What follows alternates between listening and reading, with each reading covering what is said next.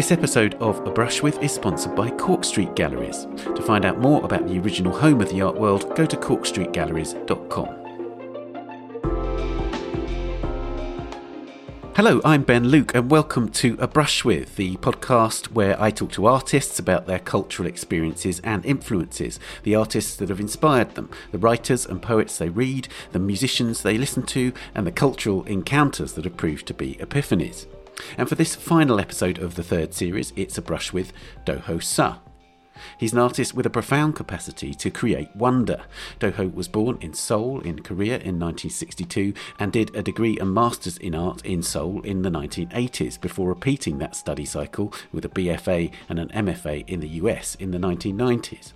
I first saw Ho's work at Tate Modern and the work was called Staircase 3 and it's unforgettable. The room is bathed in red as the light is filtered through a polyester ceiling in that colour, and from that ceiling a staircase in that same red fabric hangs in midair.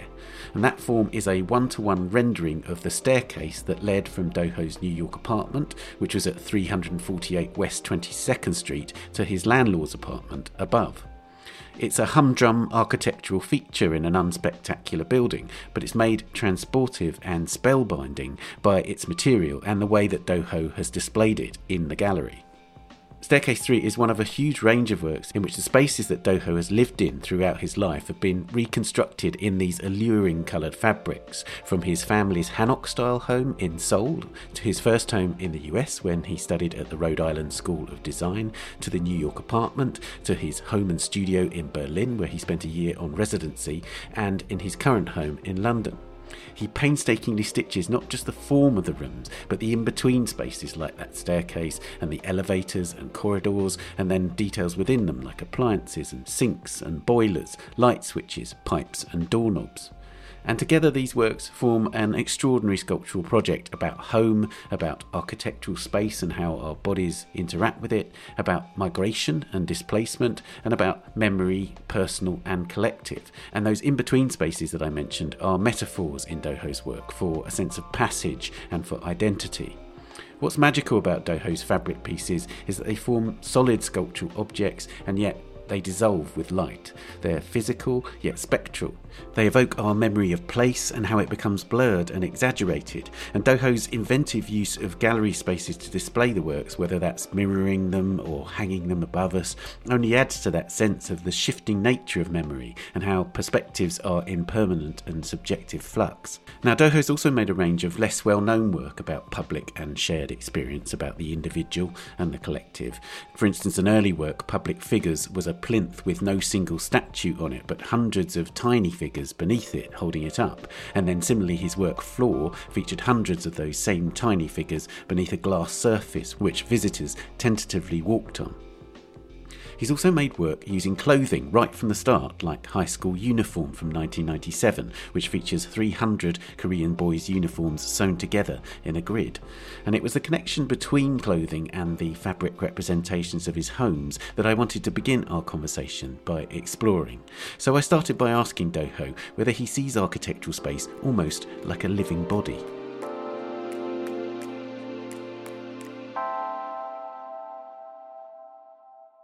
I see clothing as the most smallest, most intimate space that one person can carry. So when you expand that idea, it becomes an architecture.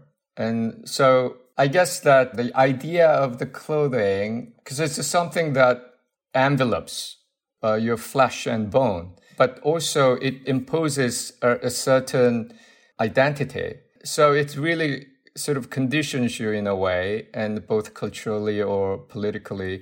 And I think that is very similar to what architectural space does. And it's a cultural product, both of them.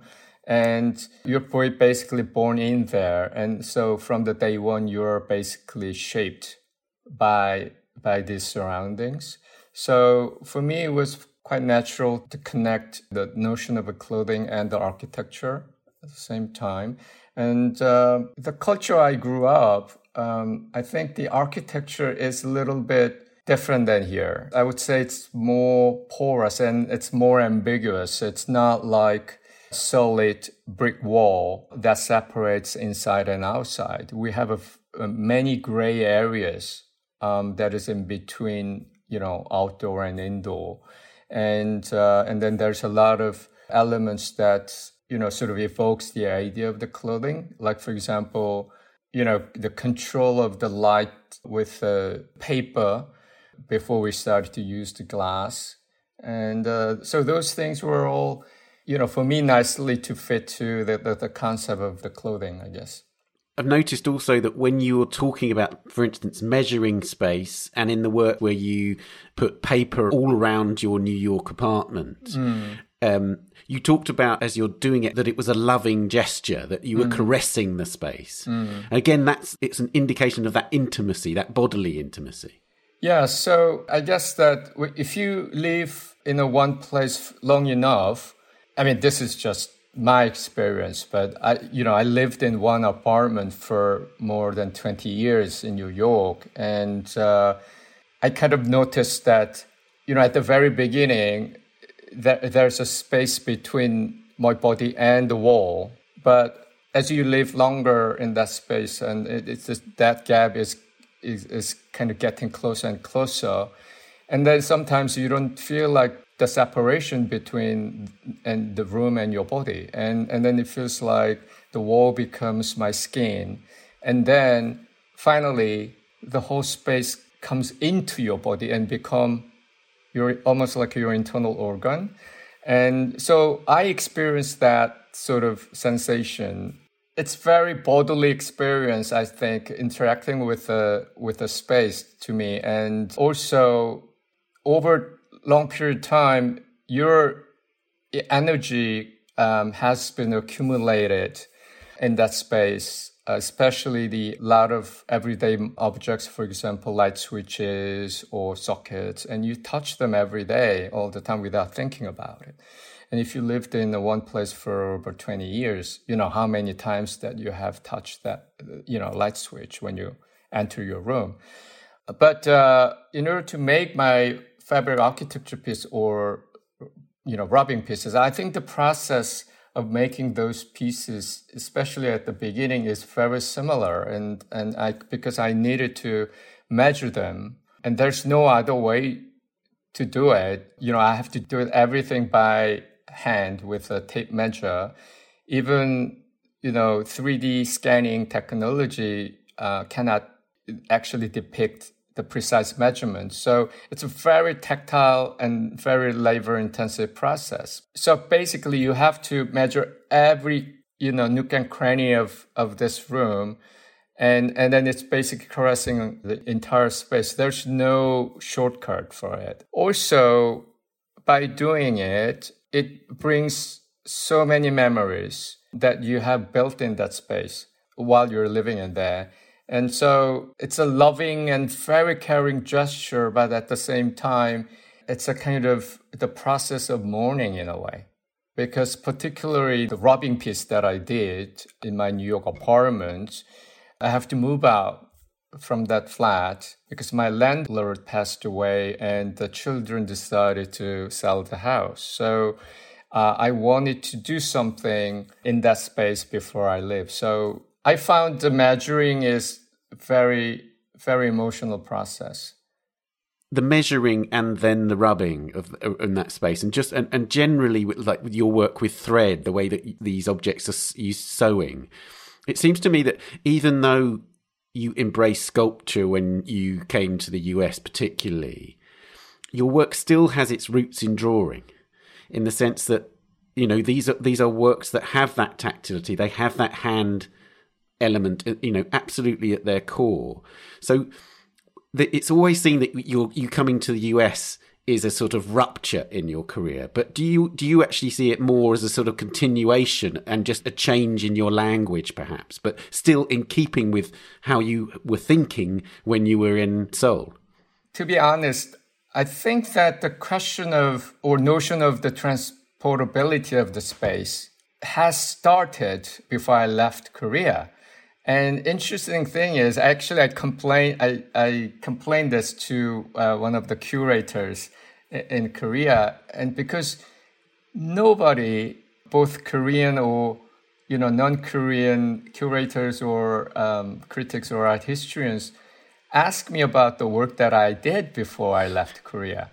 Because they just my career and life exist the moment I actually moved to US. But that's not true.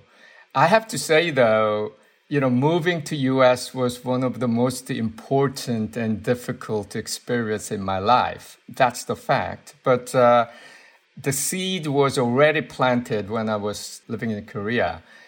So for example, one of the works that I did in Korea was I had a studio that was outside of Seoul, and it was an abandoned factory.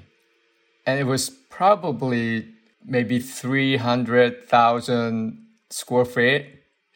And it was huge factory space. And I was allowed to use the small part of it, which was the office space. But it was not completely closed. So there was a partition, but then the entire space of that factory was connected to my studio.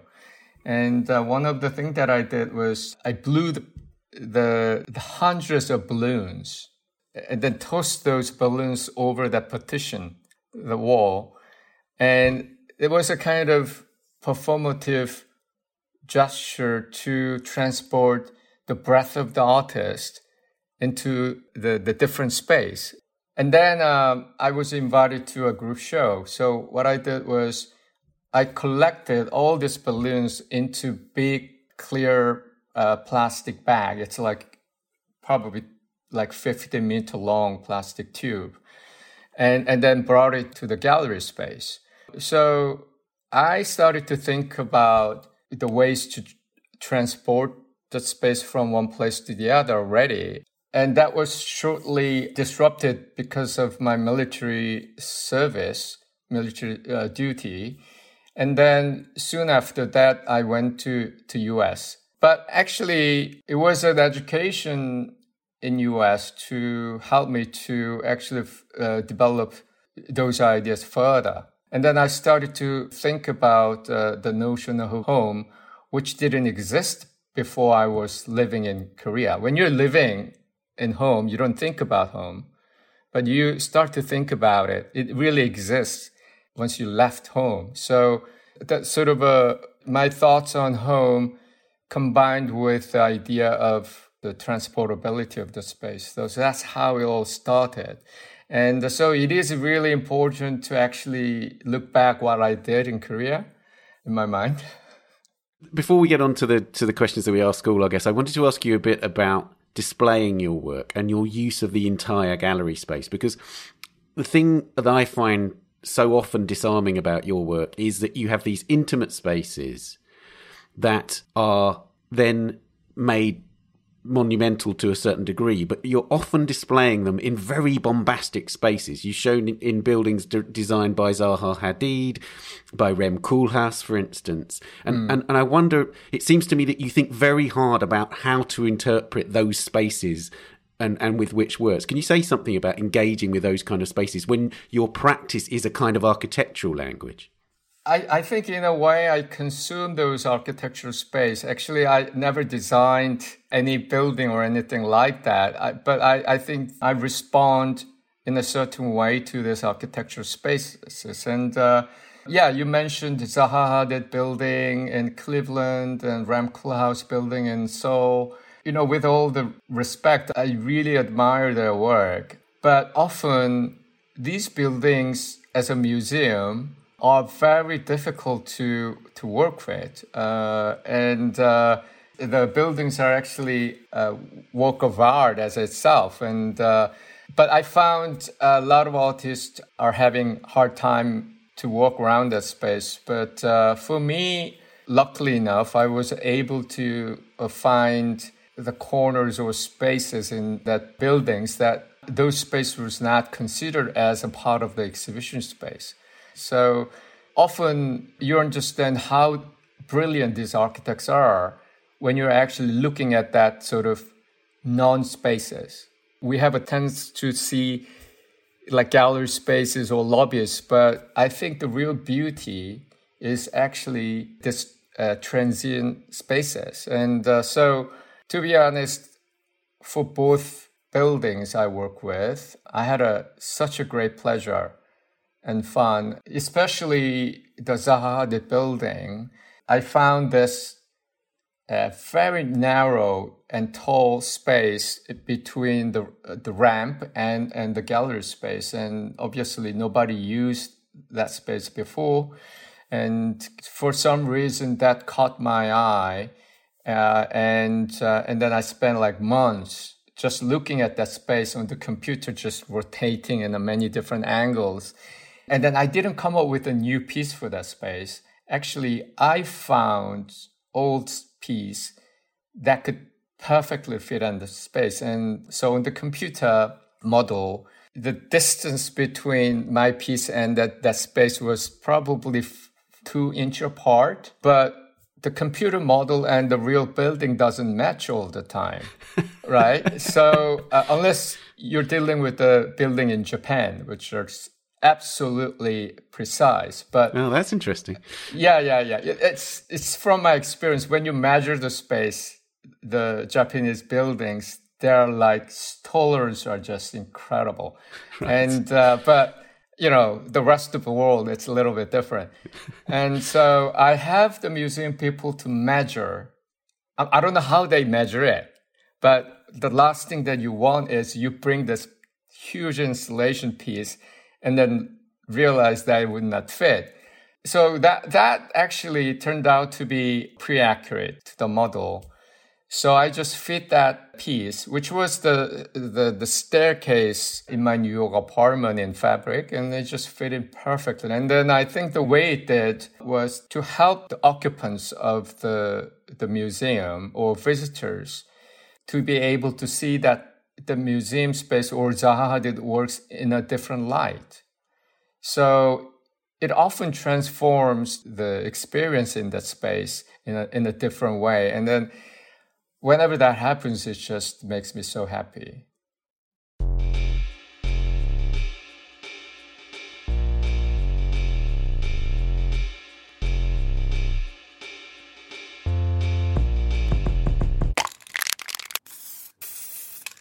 Let's move on to the questions that we ask all our guests. Who was the first artist whose work you loved? There are probably 2 different artists, and one is before I became an art student. So it was an anonymous painter, probably 17th to 18th century in Korea. And if I wanted to, I could have probably traced him back and guess what his or her real identity was. But because there was a handful of very well-known painters for that very specific genre, and often those painters were well-known professional painters or core painters, but somehow they remained anonymous. So they did the painting that I am about to explain, and it was my parents' place, and there was, and always has been, this 10-panel folding screen of underwater scene with all kinds of fish and animals, crabs, prawns, both freshwater and the seawater fish. And it is painted mostly in black ink with the light touch of watercolor here and there. But it's mainly a monochromatic painting. And it's a very unusual for this type of painting when others are very decorative and colorful. So I grew up with that. And, each panel depicts, certain types of fish, in groups and heading to the certain directions. And you can tell they are not from pure imagination because you could recognize those fish. So it was from the observation, but it was not the same way the scientific illustration was done in sort of Western tradition. So it was also very painterly. You can see the brush strokes, and you can see this kind of shallow depth of field, which you can find from the Eastern paintings. We call it orakdo, which means a joyful fish painting. And basically, it is an allegorical painting. Each fish has a symbolism. And people in Korea used to have those paintings in their house because they believe that having this kind of painting would bring them prosperity, longevity, fertility, all that stuff, and success of life. I like the fact that these are done by anonymous painters. And it was intentionally, I think, anonymous. Actually, this could be also fall into the category of minhwa, which means folk painting. Minhwa, it consists of two words, and min is actually people, so ordinary people, and hwa means a painting. And in Korea, we often refer ourselves as a mincho, which means grass people. And so these paintings is not the high art, but that doesn't mean that these are done by the professional painters. It's a little bit ambiguous in that sense, and it's not completely belongs to the pop culture, but it actually communicates with the ordinary people. And that's a kind of fact that I really liked about this type of paintings. And but for me, as a child, it was a portal for me to enter this imaginary underwater world that I could wander around with those fishes, and I could spend hours by just looking at this folding screen since I was born. And I think I want to believe actually one of the reasons that I wanted to become a marine biologist was probably this folding screen by the anonymous painter.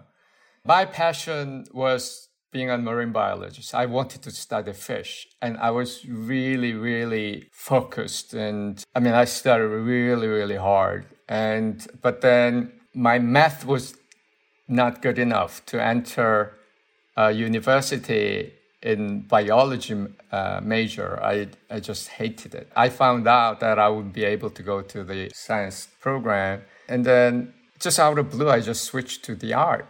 And that's still mystery why I kind of dropped passion of my life up to that point and then decided to become an artist. I still don't know. Anyway, so I went to art school, and then I majored Eastern painting or Korean painting.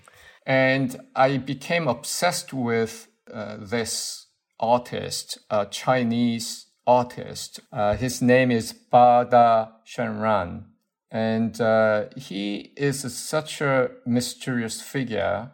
He is categorized as a refugee painter because he was born in a very prestigious family, like a noble, like aristocrat family in Ming Dynasty. And when Ming collapsed and Qing Dynasty took over, he refused to be part of the Qing Dynasty. So he became a Buddhist monk and wandering around the world. And then he painted, and then he became insane. And it's a very mysterious figure. But I absolutely fell in love with his painting. And my father, who is an artist, also introduced his painting when I was little. His subject matter is a lonely bird, often, or nameless flowers. And it was done in such a economy of lines and dots. And it's very simple. And it's all black and white. But I never encountered any painting that released a sense of dejection and then loneliness. And also I could sense his madness. And it's really sipping up from his painting. And then 2 years ago, when I visited Korea, there was a huge exhibition of another, my favorite Chinese master, Qi Baxi, and his colleagues and influence. It was a massive exhibition. And unexpectedly, there was a huge body of Bada Shenran's painting. Instantly, I had a goosebump all over my body. And I just, what is that expression, like a butterfly in your chest? The butterflies in your stomach, yeah, that kind of, yeah. Or stomach, yeah, it's like, I haven't seen his original painting for a long time. And then it did the same thing again. And so it's just such a powerful paintings. Oh, wonderful. And of course, you made that piece called Gate, in which you very deliberately made an animation that referred to historic Eastern painting. And, and I guess, therefore, there was part of your own history connected to that, right, in that work. It was about your own experience of making ink drawings. Yes, I think that piece was commissioned by the Seattle Art Museum for the occasion of their collection exhibition of Asian treasures. And it was a really interesting and productive dialogue that I had developed throughout the preparation of the exhibition with the curator. And often Asian artists who lives in the Western world, I feel my role is also a bridge between two cultures. And a lot of American institutions approaches me to collaborate with them. I guess they think I understand both worlds. So because of my background as an Eastern painter, I could relate to so many artworks in that exhibition at the Seattle Art Museum. And I just wanted to provide a little bit of context of the Eastern painting to the Western audience. And so I think sometimes moving images is actually quite powerful. Yeah, so it was my understanding of the Eastern painting by using images from their collection. Let's talk about contemporary artists now. Which contemporary artists do you most admire? Oh, yeah, that's a tough one as well. I have so many great artists I admire. So if you don't mind, I'll just list a bunch of artists. First one is the Felix Gonzalez Torres. And I love his sensibility, the sense of sorrow. And it's a bit like Badar Shanran, this bittersweetness of his work. But conceptually, what I'm really interested in his practice is particularly those offering pieces, like stacks of candy. He actually questions, in my mind, the notion of author and authorship. Yeah. I mean, there's no signature, and he didn't make that piece. And it was a written agreement between Felix and the museum. Yeah. So it's a piece of paper, basically, and a couple of sentences that describes the work and how to prepare the candies, for example. So he specified the wrapping paper of the candy and then where to get the candy. And then that's such a radical idea to make art. I could totally relate to that. And then offering something, people can take these things and then next morning, there's all another pile of candy. So the materiality of the work may be so ephemeral, but this is the ultimate eternal piece. I'm really drawn into his way of thinking. The next artist is Anne Hamilton, American installation artist. She was my hero and still is. I love her sort of scale of her work and also creating something about unspeakable. And her work is not verbal. She has a great ability to combine physical sight and the intangible context of sight. And the next one is Matthew Barney. His energy from his work is a little bit like Binhua painters, the folk art painters. And his work releases this unearthly energy. He's a very smart and intelligent person. Have you seen him talking about his work? Yeah, I mean, it's so his dense references, that extraordinary mind. It's kind of like it's almost impossible to grasp just the sheer volume of that kind of thinking, right? Right. He actually comes up with his own terms to describe his practice, and it makes total sense. I mean, it sounds absurd, but really, his work is not about the intelligence. It's about his memory that built in his body. I mean, he openly talks about his experience as an athlete, but I'm not talking about that. I'm talking about the sort of memories that has been handed over to him from the ancestors. there's just something very raw about it. And he's one of very rare artists who could actually channel that karmic energy to his work. And it's just incredible. And then Richard Serra. And on the surface, I like his work because his work has been helping me to think about the notion of the site and site specificity. But deep down, Serra is a very similar artist like Matthew Barney in terms of his energy level. I mean, no wonder why Matthew actually invited Mr. Serra to perform one of my favorite pieces of his early work, Splash, throwing molten lead onto the corner of the Rotunda Gallery at the Guggenheim. And the short films that he did in early 60s. And also Matthew did a lot of interesting short films, and they share very similar energy.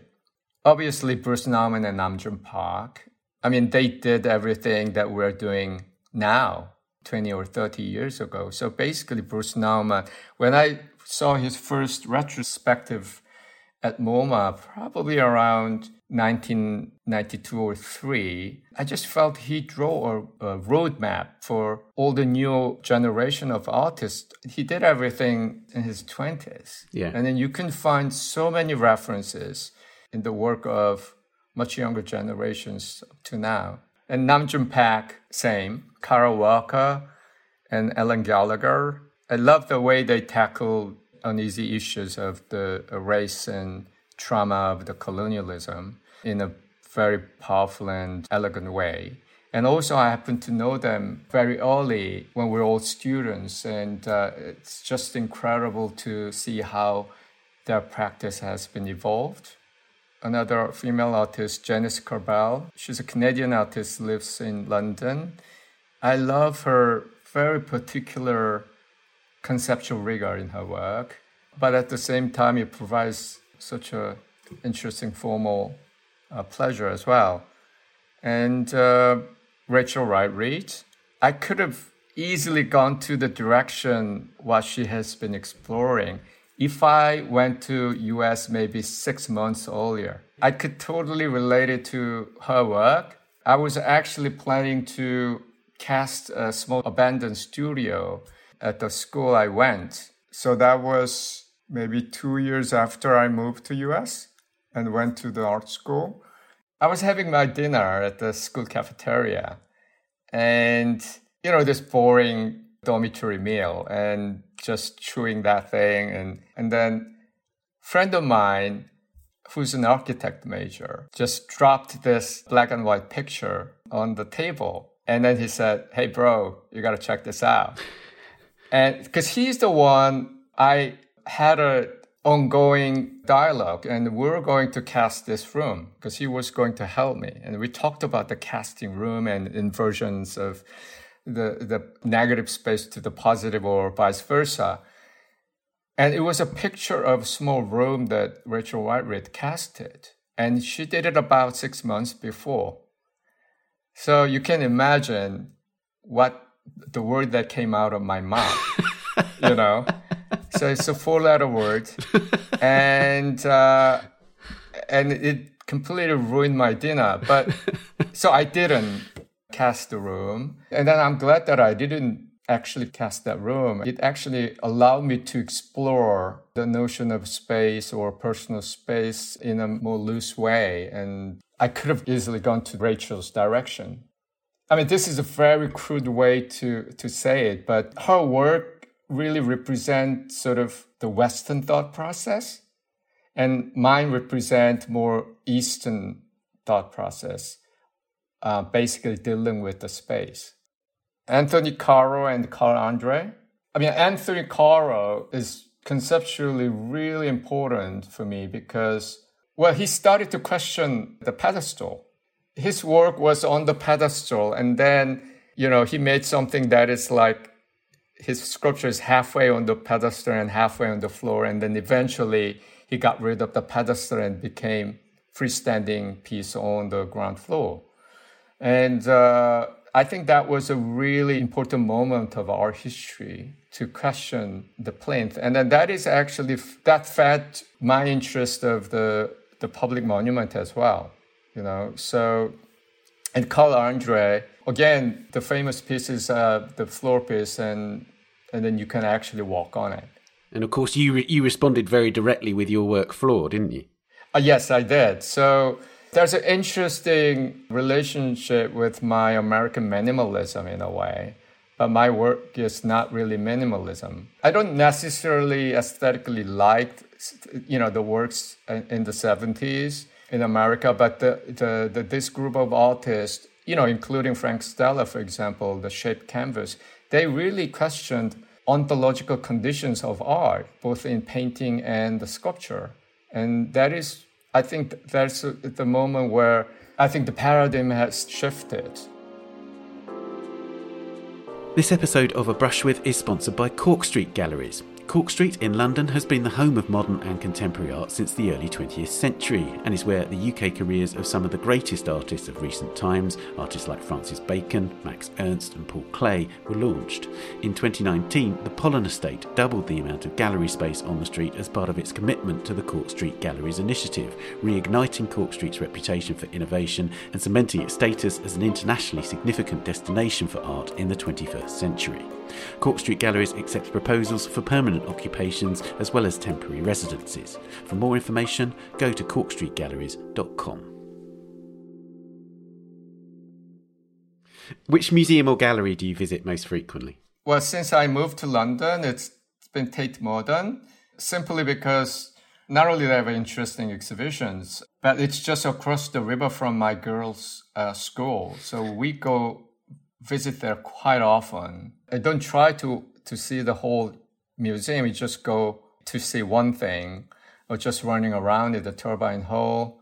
Generally speaking, I'm more interested in like encyclopedic museums, for example, V&A. And before I came here, when I was living in New York, Metropolitan Museum and the MoMA was my favorite museums. I never questioned the museum when I was in Korea. So the way things were displayed or organized in the Korean museum seemed very rational and logical.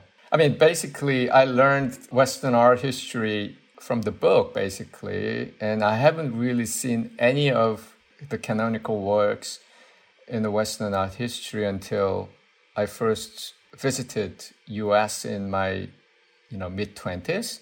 Because it was not, there's a lot of restrictions to travel outside of Korea until early 80s. Right. I went to US for 2 months, and the excuse was learning English there, but it took about 2 weeks to see entire collection of Metropolitan Museum of Art.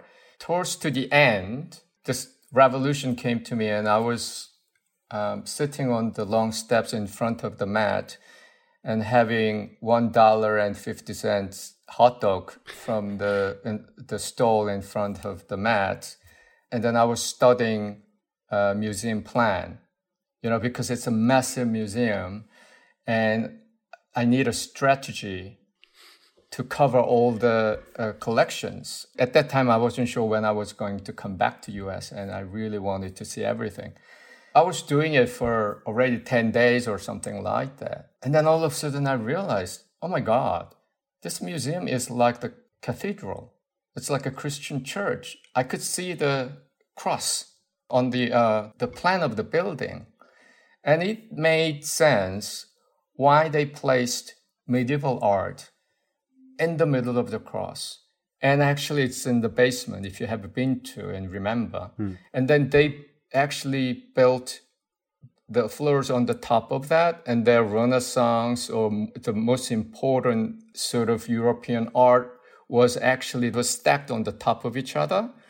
And then the artworks from the other civilizations, for example, Egyptian and African and Chinese, they're all in the annexes. It's all around the center. So I learned there's this grand narrative. And then I started to see the walls between the galleries, and these galleries sort of geography of the world divided by these artificial walls. Like there's a Middle East art and there's a Far East art. Even in Korean, the museum, we use the same term. So like we call it like Far Eastern. Far East from whom? Right? So we were using these terms without really thinking about it. And then I think that was the realization that there's some agenda going on, the way that things are organized in the museums. It didn't really took me further until I came back to US to go to the art school, until I took the art history class by Marianne Staniszewski. So that was a really eye-opening experience. So I became aware of this sort of a post-colonial angle to everything. Which cultural experience changed the way you see the world? Going to US was probably a very important experience in my life. But then again, it was not a culture shock, I have to say. And often my work has been seen as dealing with culture shock, but I don't think I had a real culture shock. When I was growing up in Korea, in a way, I learned my English from the radio station for American soldiers. There's a American military presence in Korea, and there's the radio and TV stations called AFKN. I think it's American Forces Korean Network. And they play, American pop songs. And also on TV, I could watch all the Disney cartoons and things like that. So I became very familiar with American pop culture even before I went to America. So it was exactly the same. What actually was uncomfortable was the orientation of the objects in the building. So it's spatially, it was a difference. So it was more like my body responding differently. It's not a traumatic experience, but awkward enough to start to be aware of my surroundings. So I think a lot of my earlier work started from there.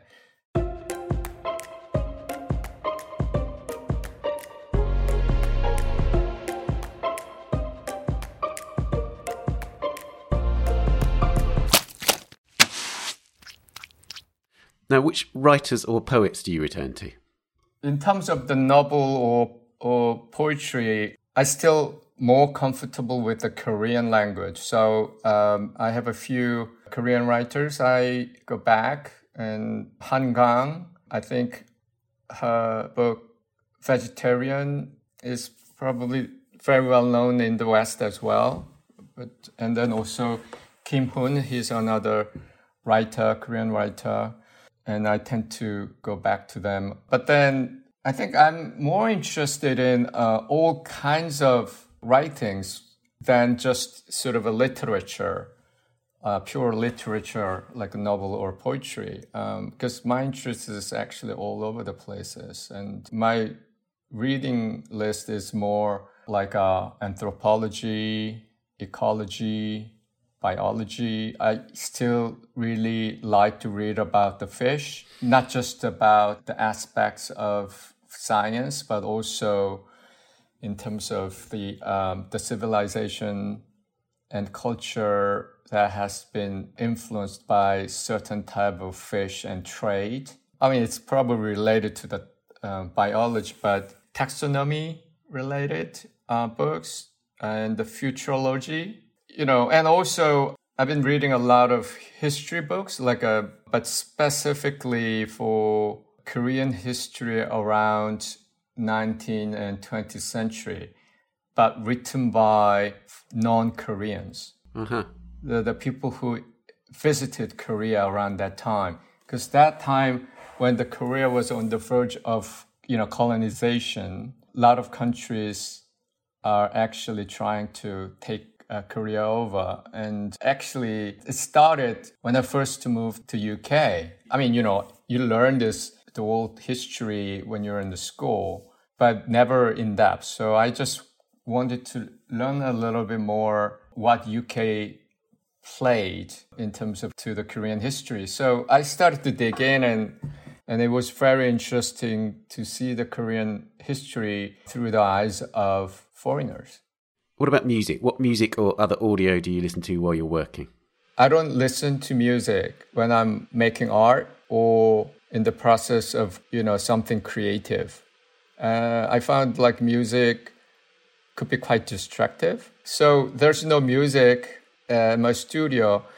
I only listen to music when I'm taking a break or lunchtime or something like that. Or when I have to do something very mindless, repetitive tasks, and then I would listen to music. And I listen all kinds of musics. I just found myself actually going back to the classical rock, like rocks from 60s and 70s, like Yardbirds, Cream, crazy American bands like Uriah Heeps. And, it's just all over the place, like Prince. My daughters introduced Billie Eilish. Oh, yeah.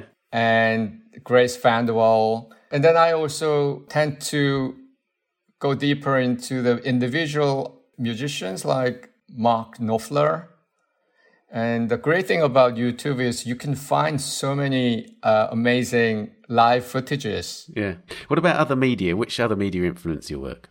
Probably architecture and film, but film as a documenting the space. So it's kind of somewhere between architectural photography, very specific genre of the photography. But what I'm trying to do is actually bring that architecture photography language into the moving image. So I guess that architecture and film.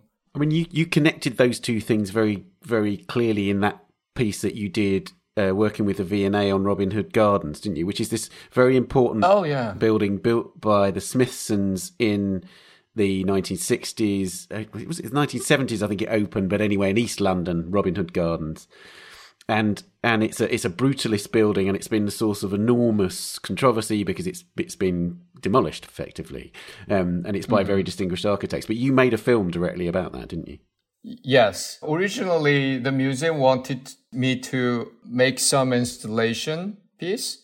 I mean, for various reasons, I ended up actually making a film, and it was probably the first time that I worked on someone else's homes, and I had a very limited time.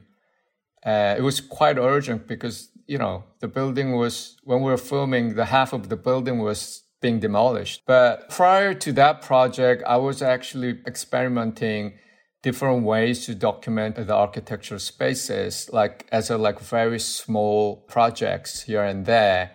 And for the Robin Hood Garden project, I just brought all this sort of techniques or vocabularies that I have developed into that project. So I started to make more works like that in the different buildings and landscapes.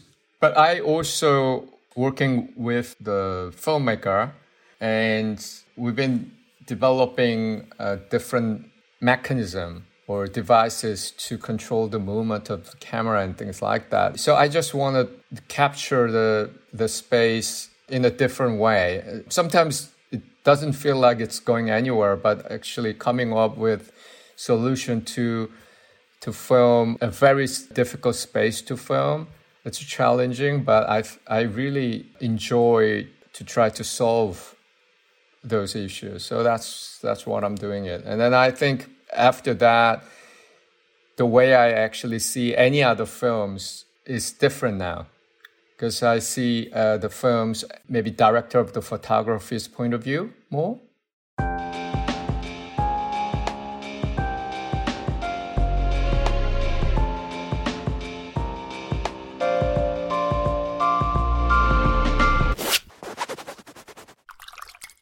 Is there a particular discipline in your daily working life that you see as an essential ritual? I don't have a discipline. Basically, my two young daughters dictate my life. And I try to make a habit of taking my girls to school every morning. It's about our walk for both ways. And then I come back to studio sometimes. It's become harder and harder to have a very focused time. I don't know, maybe it has got to do with aging. or or like maybe there are just too many distractions.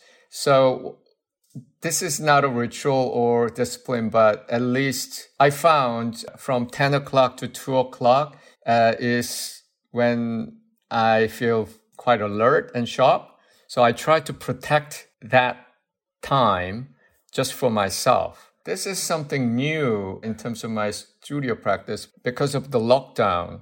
I occupy my office space alone, which I love, and my team work, remotely. So since the lockdown, we've been having a regular team meeting, and surprisingly, it has been very productive. I don't know what it is, but I'm not a type of artist like who work from 9 to 5. I mean, if I were to do that, I could have been very productive, but for whatever reason, I'm not.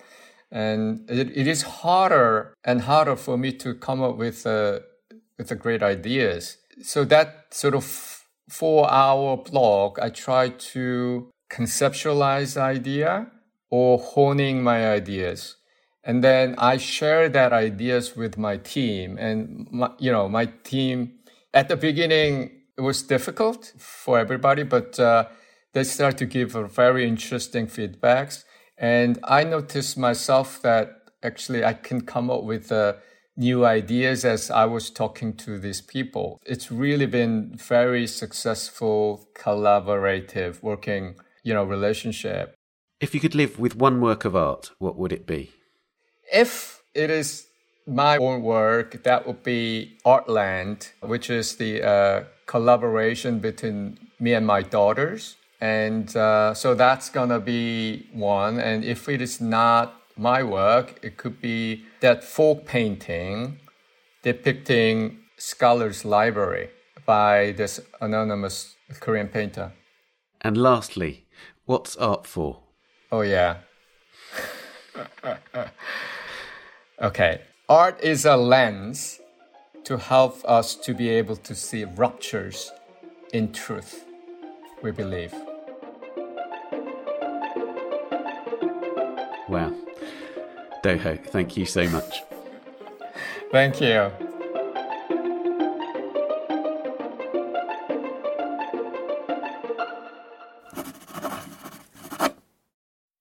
Ho Suh is in portable sculpture at the Henry Moore Institute in Leeds, UK, opening in the spring of 2021, and When Home Won't Let You Stay, Migrations in Contemporary Art at the Cantor Art Museum at Stanford University, which opens on the 21st of April and continues until the 30th of May.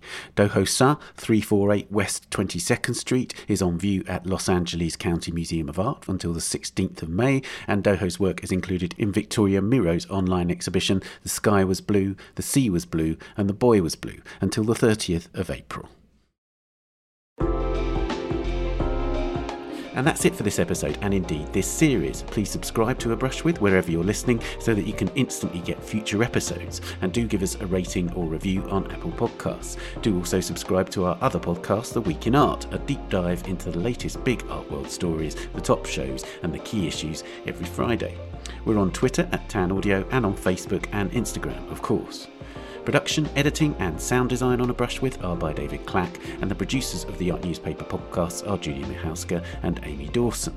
Thanks to Henrietta Bentel, Daniela Hathaway and Kabir Jalla.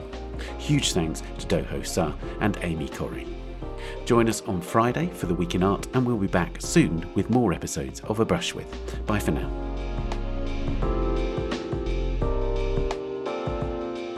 This episode of A Brush With is sponsored by Cork Street Galleries. To find out more about the original home of the art world, go to corkstreetgalleries.com.